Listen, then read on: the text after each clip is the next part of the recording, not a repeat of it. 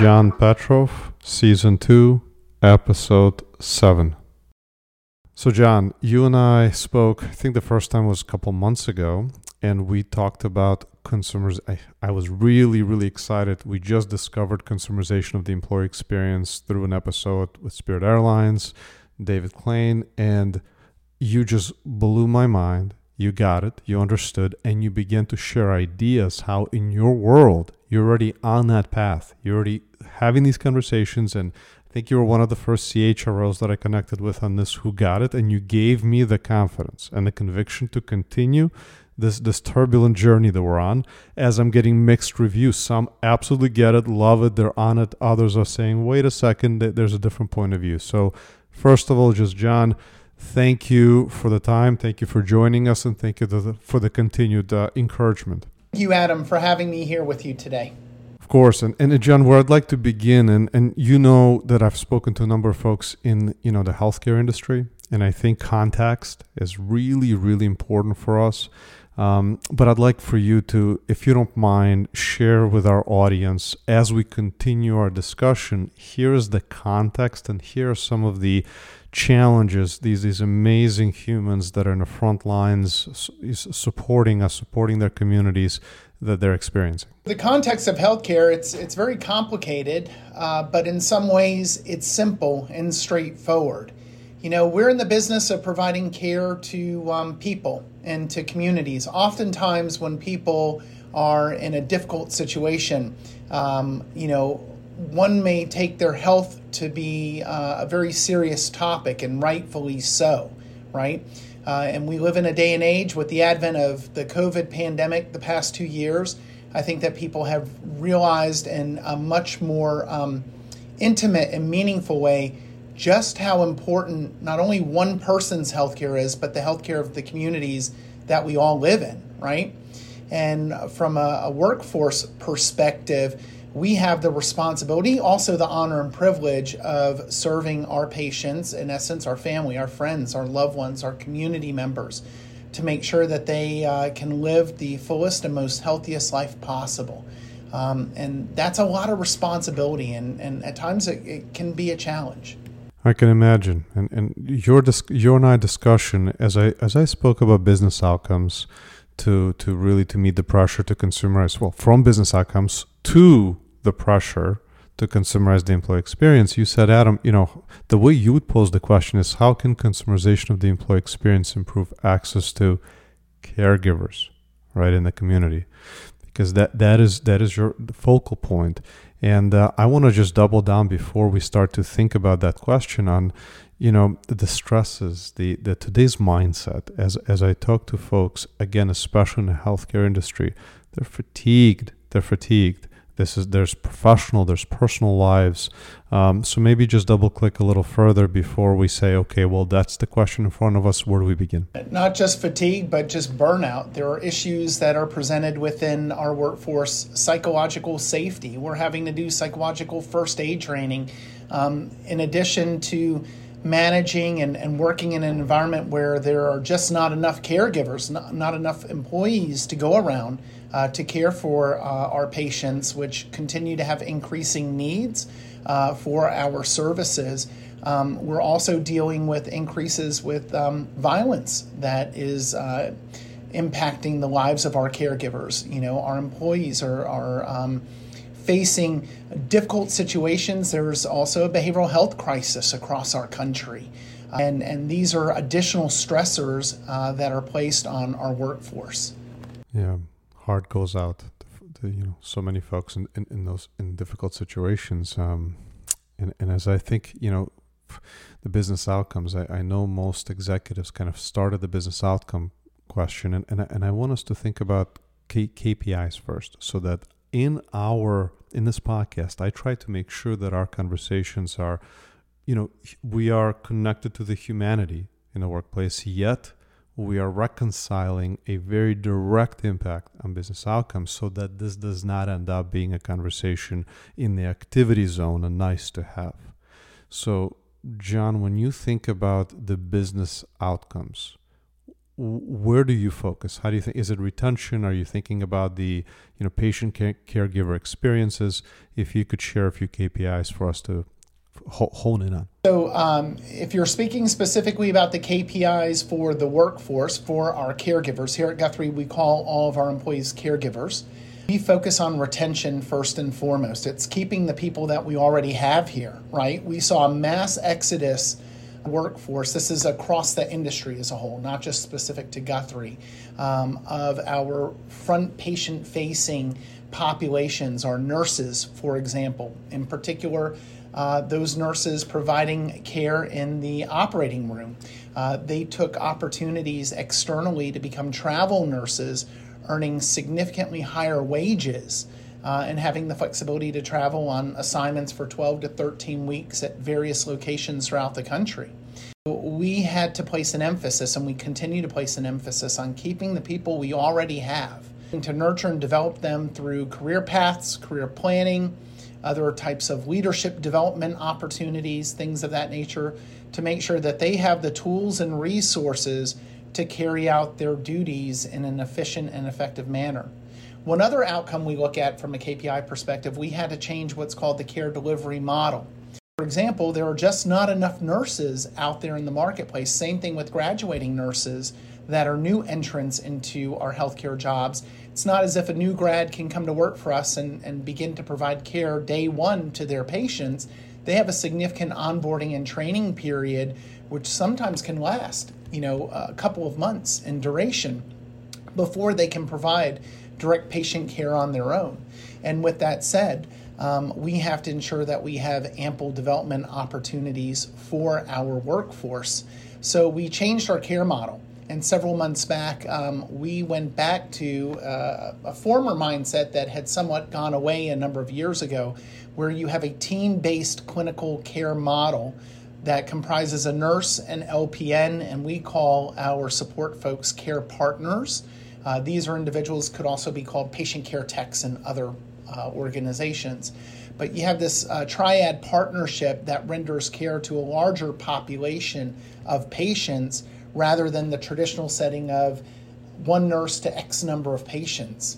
And by improving the care model and diversifying it, we are able to provide greater access, which is one of the business outcomes that we want to achieve. We're in the business of providing care to our patients, and one of the most critical aspects of that relationship or dynamic is that they have appropriate access to the services, to the clinicians, to the care that we have to provide to them. It's really, you have to think about the convergence of the two journeys, the patient journey and your employees, or I shouldn't say employees, caregivers. Both of those journeys come together, and for you to keep both KPIs in mind. John, when we talk about the employee experience, there are many phases, many stages of the employee experience. Is there one that you find that you focus on most? Do you think about it more holistically? What employee experience stages are most important in your view? That's a great question, Adam. And when I think about the employee experience, I have to think about start to finish. And in our world, we define that as from hire to retire. We want individuals to be with us for the long term, right? The more experience you have, the more developed your skill set will be, the better care that you can provide to our patients, the more flexible your skills and abilities may be to do something new, innovative, or creative, or to move from one area of our operation to the next. So we look at the full employee life cycle. From an employee or caregiver experience perspective, we do survey our employees twice a year. We do a full survey once a year, and then we do what's called a pulse survey mid-year to check to see what elements of engagement are we meeting, exceeding, or maybe lacking in, and we develop specific action plans, and that helps us to drive our strategic plan within HR and where we identify priorities. Let me give you an example real quick. So from a benefit perspective, we have a traditional benefit plan, right? Medical plan that's very comprehensive, and you have a pharmaceutical RX plan as well. And historically, let's take an employee that has a baby. Historically, when an employee has a baby under the old model of the health plan, and that's pretty much the model that exists everywhere, that employee has 30 to 60 days to enroll their new baby or babies, right? New dependent or dependents. They have the birth is what's called a qualifying life event. Imagine you work in healthcare. You and I have talked about a lot of the stressors that exist in our environment to begin with. And you go and you have a baby, and while a baby is definitely something to be celebrated, it's stressful as well. There are challenges and complications associated with navigating that as well. And you have to worry about filling out paperwork to get your baby enrolled, when in fact, behind the scenes, from a plan perspective, data readily available to us that we get a notification if a participant has a baby, right, under our health plan. So why not automatically enroll that dependent?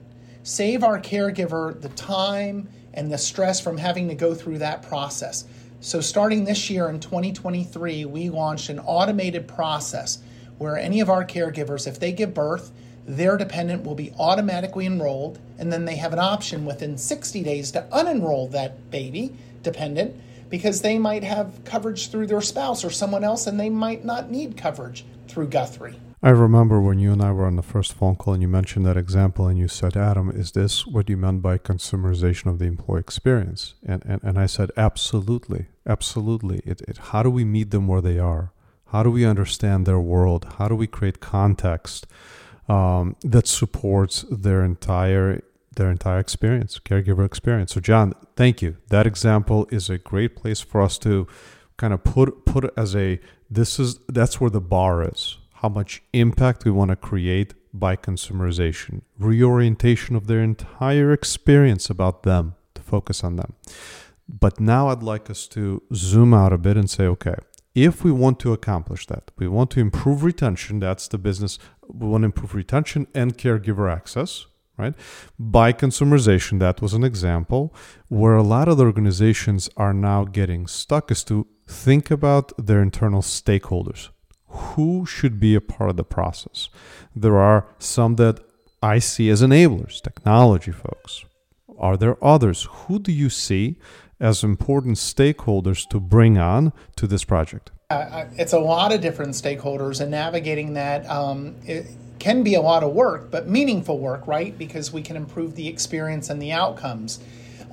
Definitely information technology is a critical partner. Let me give you another example from a consumer perspective. We are a healthcare system comprised of 5 hospitals and over 300 clinics serving over 9,000 square miles within a 12-county region of north central Pennsylvania and south central upstate New York. But we do not have immediate or ready access to behavioral health services at any given moment throughout our system. We do have those services, but there are challenges with respect to access. So we launched a benefit using a technological platform for virtual care this year that opens up the access for those services beyond our immediate region, where folks can get them nationally. And also the demographic of our workforce is changing. While you have to work in a lot of our brick and mortar locations to render patient care, there are also many positions such as IT or HR that you could work from anywhere in the country remotely. And you don't have a Guthrie Clinic location to go to in Houston, Texas. So we had to make sure that we were leveraging technology in this particular example to give access to the services, whether it be behavioral health, dermatology, or primary care, to not only folks within our immediate service region, but beyond, because we employ people throughout the country now. Another stakeholder would be our clinicians, right? We have to work with our direct caregivers, whether they be physicians, nurse practitioners, physician assistants, and others, to determine what are those facets and level of care that can meet and exceed the needs of our caregivers who we employ, because as a patient, they are a consumer of our services, albeit through our health plan or our dental plan, our vision plan, so on and so forth. And then speaking directly with our caregivers themselves and making sure that we have touch points on a regular ongoing basis with our frontline workforce to ensure that A, we're listening to them, we're acknowledging what we're doing well, and we keep doing those things well, but we also acknowledge where we have gaps and opportunities and a need to improve. And then that's where we develop our plans and our strategy to close those gaps and to ensure that we are promoting and providing the best possible experience. You're so right. When I asked the question of stakeholders, and for a second I was like, well, why are you going to the stakeholders of the care? Yes, that makes sense. We have these audiences in our world. These are our caregivers, then the patients. Totally. Now let's look at the stakeholders that are, who owns this as the KPI. And I see that would be you as the CHRO, and you'll correct me in a minute if I'm right or not. But then who are the enablers? Obviously, you mentioned technology, but other enablers would be marketing, communication. These conversations are going in very interesting directions because it is so new. So few companies are asking the questions. So I'm curious, do you see yourself owning the retention? And then who are the other functional areas in the organization to be the enablers? So, Adam, first of all, I'm the Chief Caregiver Officer, a little bit unique than Chief Human Resources Officer, and that is in that we call our workforce, everybody, clinical or non-clinical, a caregiver. So I think I'm only the second Chief Caregiver Officer in the nation. But any event, having said that, frontline leaders ultimately own retention. I believe I'm responsible for the strategy and the plan. I do have responsibility for orchestrating what is it that we're thinking of from a big picture perspective, and how do we bring all of the different resources together, and how do we align the stakeholders. But ultimately, the frontline leader, anybody who's a people leader, a manager, you own the retention of your team, whether it's a single person or 50 people. Having said that, I'll give you another example with marketing and communication. So go back 2 years ago. Some of our entry-level positions, we would never have thought to had a virtual job fair. We were always accustomed to doing open houses or doing community events and things of that nature. And through partnership with our marketing and communications team, as well as IT, we have leveraged new creative modes or mediums by which to facilitate discussions with care partners, with phlebotomists, with a number of folks that we would not have historically ventured into an online job fair, if you will. But using some of these new platforms and technologies, we are able to engage in larger numbers of candidates at the same time, and also yield higher numbers of new individuals joining the team, hires, right, in terms of our ability to source through a virtual online job fair that historically we would never have thought of having 2 years ago. And it's being innovative and thinking outside the box. My perspective is you can't leave any stone unturned, Adam. Anybody and everybody has the potential to provide their input and add value in this discussion. Totally agreed. And yeah, I was just thinking about the job fair compared to how it was when I graduated to how it is now. So much is changing. And I also am reflecting on the focus on the people leaders. We've had Gallup join the conversation, and people don't leave their organizations, they leave their manager. You know, my wife, my friends, anyone who talks about, hey, within my organization, how's it going? Well, the first comments are usually, I love or hate my manager. And you and I started talking about data, and I know you said, hey, we're not sure we're leading the market in terms of how we're approaching data, but I challenged you by saying that based on the conversations I'm having, looking at data with this lens is a very new exercise. The companies that are asking the questions are leading the conversation. And being specific, lens being how do we improve our business outcomes such as retention and caregiver access through the consumerization of the employee experience. So now I'm combining those 2 points. I'm thinking about the people leaders, and then I'm thinking about data, right? And I'm thinking about consumerization. And I wonder to myself, how cool would it be, if someone is returning to work after being sick for a week. And there's a threshold. If there are too many meetings, if they're too busy, there's too much going on. Where if a manager saw that whole activity of the first day, they would be concerned. They would be checking in. Are you okay? Is there anything I could do? But are we able to look at data to understand that conversation could be important, to give people, leaders, an option to engage and to simply let them know that's taking place. You and I did not discuss this, kind of putting you on the spot for us to dream. Is this where we see the world evolving to? I think that analytics, data, whatever you want to call it, extremely important in helping us to make the most informed decision possible. And we have so many different benchmarks and data points as it relates to the patient population that we serve, right? And most healthcare organizations do. We have many modern health record, right? We call it the EMR, very advanced capabilities. We use Epic here at Guthrie, and I could produce just about any type of report you could think of.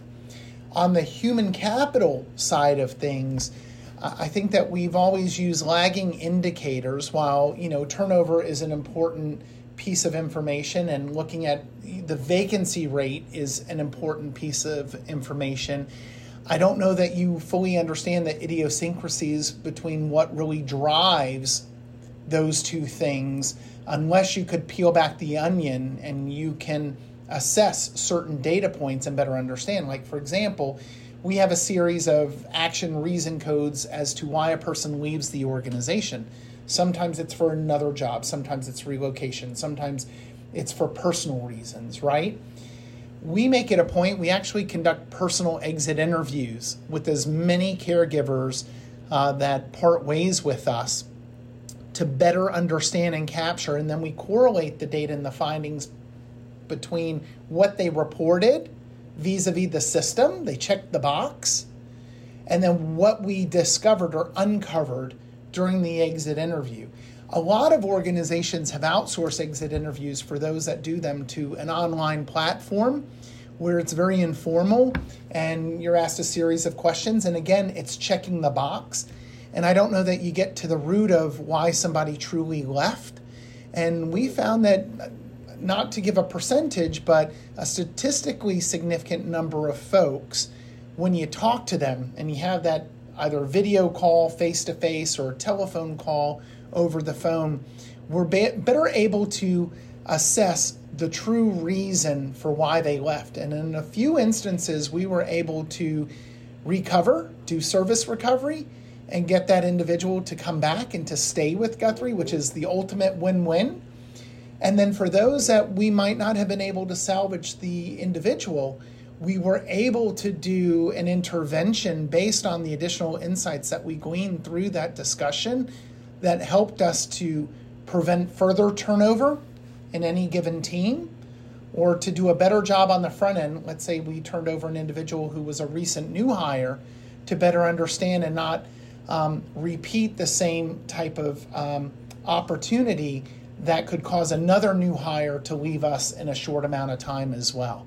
So that's just one very high-level example of how we're peeling back the onion, as you said, and taking data, and not necessarily what we see on the surface, but digging deeper to either confirm or validate or invalidate the data that we may think is being presented from what's actually happening. Mm-hmm. Yeah, you take it seriously. The hire to retire, your quote. So that there's the retire, and how carefully and deliberately you approach that process. And now going back to data, and I'm in my mind, I'm almost imagining, what if you can? Well, first taking a step back, when you are receiving service, when you're receiving care, it's almost a convergence into one episode of two humans or a number of humans that come together, whether it's for 5 minutes, an hour, a couple hours. And that experience today is captured via data. And to your point, these are leading indicators. There's so much data. What was the care like? What was the caregiver's experience like that day or that week? And then are we living in a world where we bring this data together, we apply insights to that, and then do we make it actionable? Are we taking it all the way through to say maybe even real time? And I have passion for nudges. I live in the world that, I talk about nudges all day. So John, are we tracking? We do it on the patient side, and we've been doing patient experience surveys for a long time. And we manage a big piece of our operation because our focus here at Guthrie is patient quality, safety, and experience. And on the caregiver side, why should that not be any different, right? I talked to you earlier about how, unfortunately, violence in healthcare settings is on a significant increased trajectory across the country. Some of the numbers are just unimaginable.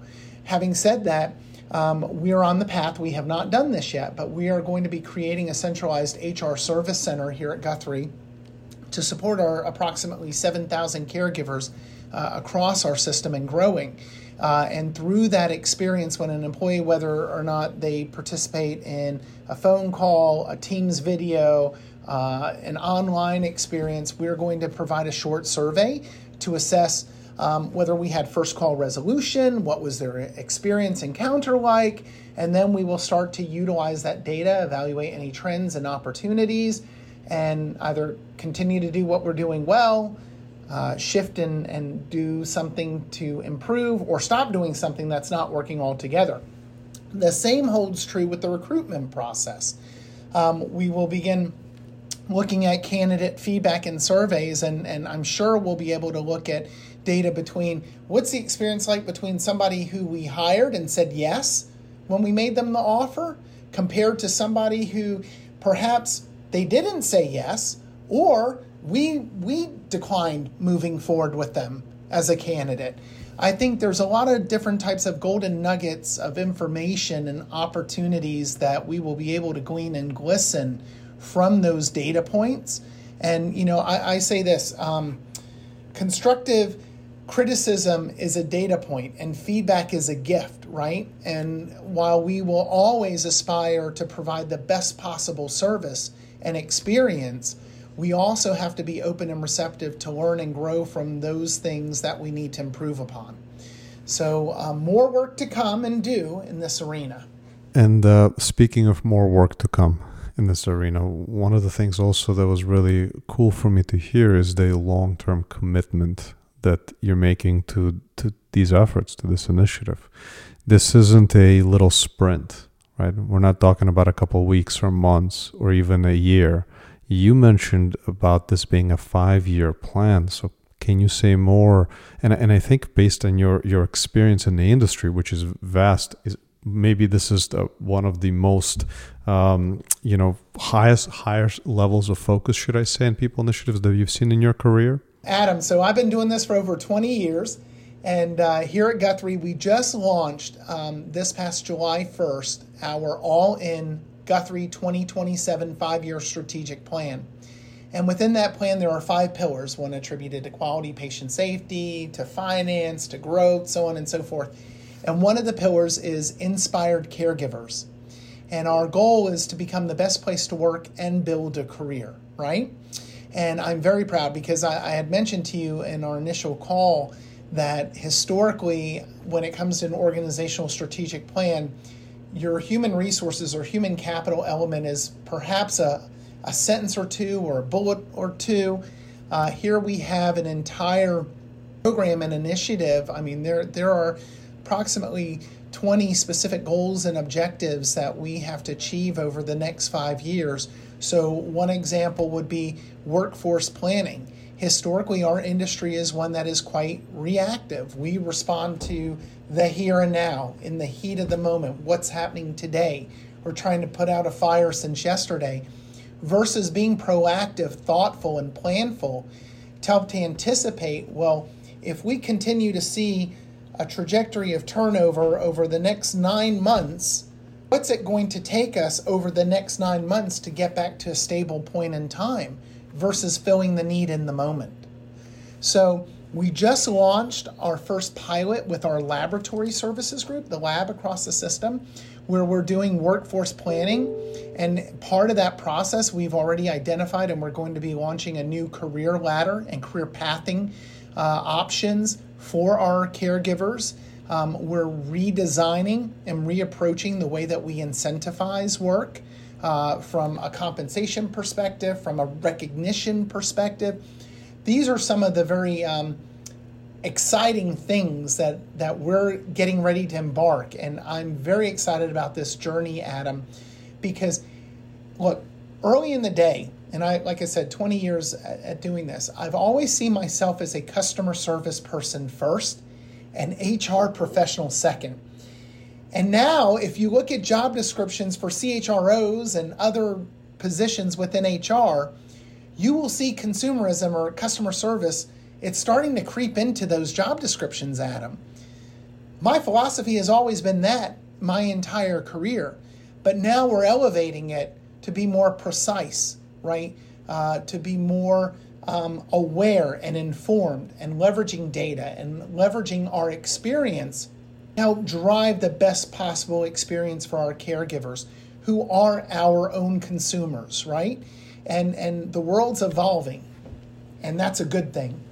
It's interesting that some don't see it as a good thing. They don't see it as an opportunity, or maybe it's a question of internal resources or executive and board alignment, where they don't see this as an area that's important. And in other organizations, I see folks like you. You're coming alive as you discuss it. You're truly excited because in your career you've seen probably this opportunity throughout your entire journey to elevate the way we work with, employees, humans, caregivers, the humans in the workplace. And now you have the resources, the capabilities, the attention the attention, mind share is the word I was looking for internally. So John, let's dare to just dream for the remaining, few minutes about it. It's a 5-year journey and beyond. As we're thinking about consumerization of the employee experience, what else comes to mind as, ideal state, whether you're thinking more on a structure and process standpoint, or maybe of other examples where, if we knew this about your experience, then your people leader or maybe our organization can jump in with the following intervention or can meet you where you are. So at this point, we're suspending from reality in its entirety and talk to me about ideas that you're probably thinking about in the evenings and weekends. So one thing, Adam, my enthusiasm is centered around the fact that this is a differentiator. We have to do this in order to differentiate ourselves from our competition in the pack. And I can't speak to every industry, but healthcare is going through tumultuous change these days. There's a lot of pain points and pressures, and nevertheless, healthcare is something that we all have to have at some point in our life. And even preventive care is something we could all have at any given point in our life. And we have to take care of those that take care of our patients first and foremost, which are our caregivers. And from a consumer perspective, it's all about their experience. It's about meeting them where they're at. And, we, from a diversity, equity, and inclusion perspective, and we didn't touch on that during this earlier part of the conversation, but just to share with you, while we have some similarities, there are many differences among us. And we have a little mantra here from a DEI perspective. I'm not different from you. I'm different like you. And we find where we have common ground, but we also separate where we're different. And I think from the employer to the employee perspective or vice versa, it's not a one-size-fits-all approach anymore. Certain things may apply to the masses, but there are other things that have to be carved out and created that are unique to a specific population. Let's take LGBTQ+. I'm an openly out gay male. I just recently started a LGBTQ+ affinity group here, and or employee resource group. And we are crafting benefits that are aligned with gender reassignment surgery and therapy leading up to that, right? And does that represent the lion's share of our population? No, it's a small percentage of the population. But we want to make sure that we're meeting people where they're at as best as we can and casting a wide a net as possible. Take care of those unique situations, as well as some of the larger, more globally applicable situations. Meeting them where they are, casting a wide net, looking at everyone's experience. I mean, it's just I think if we did not have the technology, we wouldn't be able to ask these daring questions, right? Create the bar that's so high for us. So John, for the audience that's listening in, and by the way, thank you for sharing all of those. I think I speak on behalf of the audience just to congratulate you on the accomplishments and the achievements, and the excitement comes through. You're living your life's work. John, for those who are listening in, and they're agents of change in various steps in the journey, and I think when you and I first spoke, you thought maybe you are following, where I think now you're realizing that in many ways you are leading. You're leading. So for those that are following in your steps, what piece of advice would you give them? Authentic, be true to yourself, live life purposefully, meaningfully. And, my mantra is to make a positive difference in the lives of others each and every day. We have the opportunity to learn and grow and do that and do it well. Perfect notes to leave our discussion on. John, I couldn't be more grateful for your time. Thank you for contributing to the conversation. Thank you, Adam, for having me. This is a great podcast that you have, and I'm honored and privileged to participate. Wonderful. Over and out.